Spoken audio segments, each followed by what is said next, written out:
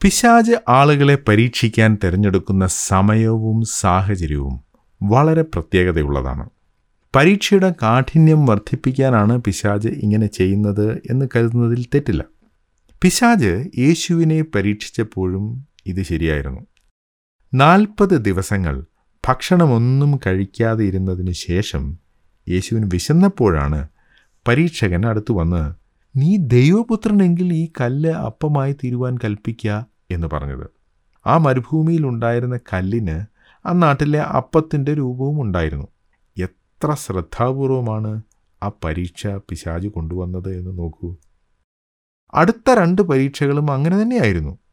വിശുദ്ധ നഗരത്തിൽ കൊണ്ടുപോയി ദേവാലയത്തിൻ്റെ അഗ്രത്തിന്മേൽ നിർത്തി അവനോട്, നീ ദൈവപുത്രനെങ്കിൽ താഴോട്ട് ചാടുക, നിന്നെക്കുറിച്ച് അവൻ തൻ്റെ ദൂതന്മാരോട് കൽപ്പിക്കും, അവൻ നിൻ്റെ കാൽ കല്ലിനോട് തട്ടാതെ വണ്ണം നിന്നെ കയ്യിൽ താങ്ങിക്കൊള്ളും എന്ന് എഴുതിയിരിക്കുന്നുവല്ലോ എന്ന് പറഞ്ഞു.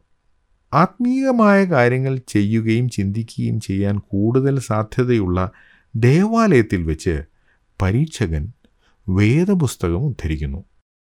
പരീക്ഷകൻ പറഞ്ഞതുപോലെ യേശു ദേവാലയത്തിൻ്റെ അഗ്രത്തിന്മേൽ നിന്ന് താഴോട്ട് ചാടി ഒരു പരുക്കുമില്ലാതെ താഴെ വന്നാൽ ആളുകൾ ഉടനെ തന്നെ യേശുവിനെ അംഗീകരിക്കും. ഇതായിരുന്നു ആ പരീക്ഷ. ലോകത്തിലുള്ള സകല രാജ്യങ്ങളെയും അവയുടെ മഹത്വത്തെയും തരാം എന്നതായിരുന്നു അടുത്ത പരീക്ഷ. ഒരു പ്രാവശ്യം മാത്രം വണങ്ങി എല്ലാം നേടുക, കഷ്ടപ്പാടുകൾ ഒഴിവാക്കുക എന്നതായിരുന്നു ആ പരീക്ഷയുടെ പ്രധാന കണി. യേശുവിനെ പരീക്ഷിക്കാൻ പരീക്ഷിക്കപ്പെടുന്ന ആൾക്ക് ഏറ്റവും വിഷമമുള്ള സാഹചര്യമാണ് പിശാച് തിരഞ്ഞെടുത്തത്. എന്നിട്ടും ദൈവവചനം മാത്രം ഉപയോഗിച്ച് യേശു ആ പരീക്ഷകളിലെല്ലാം വിജയിച്ചു. പിശാച് ആദ്യ മനുഷ്യരെ പരീക്ഷിച്ചപ്പോൾ അവർ ദൈവം അവർക്കു വേണ്ടി നിർമ്മിച്ച തോട്ടത്തിലായിരുന്നു. എന്നിട്ടും അവർ പരീക്ഷയിൽ പരാജയപ്പെട്ടു. എന്നാൽ യേശു വളരെ പ്രതികൂലമായ സാഹചര്യത്തിൽ കൂടി കടന്നുപോയിട്ടും പരീക്ഷയിൽ വിജയിച്ചു. ദൈവവചനം മൂലമാണ് താൻ പരീക്ഷകളെ തരണം ചെയ്തത്. അത് നമുക്കുള്ള മാതൃകയാണ്. ഏത് സാഹചര്യത്തിലുള്ള പരീക്ഷകളെയും വിജയിക്കാൻ ദൈവവചനം നമ്മെ സഹായിക്കും.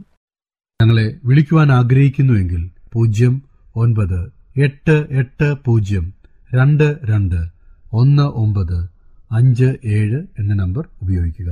എല്ലാ ബുധനാഴ്ചകളിലും വെള്ളിയാഴ്ചയും രാവിലെ 11 മുതൽ 12 മണി വരെയുള്ള സമയം ഞങ്ങൾ നിങ്ങൾക്കായി പ്രാർത്ഥിക്കുന്നു. പ്രാർത്ഥനയ്ക്കായി വിളിക്കേണ്ട ഫോൺ നമ്പർ 079960010203.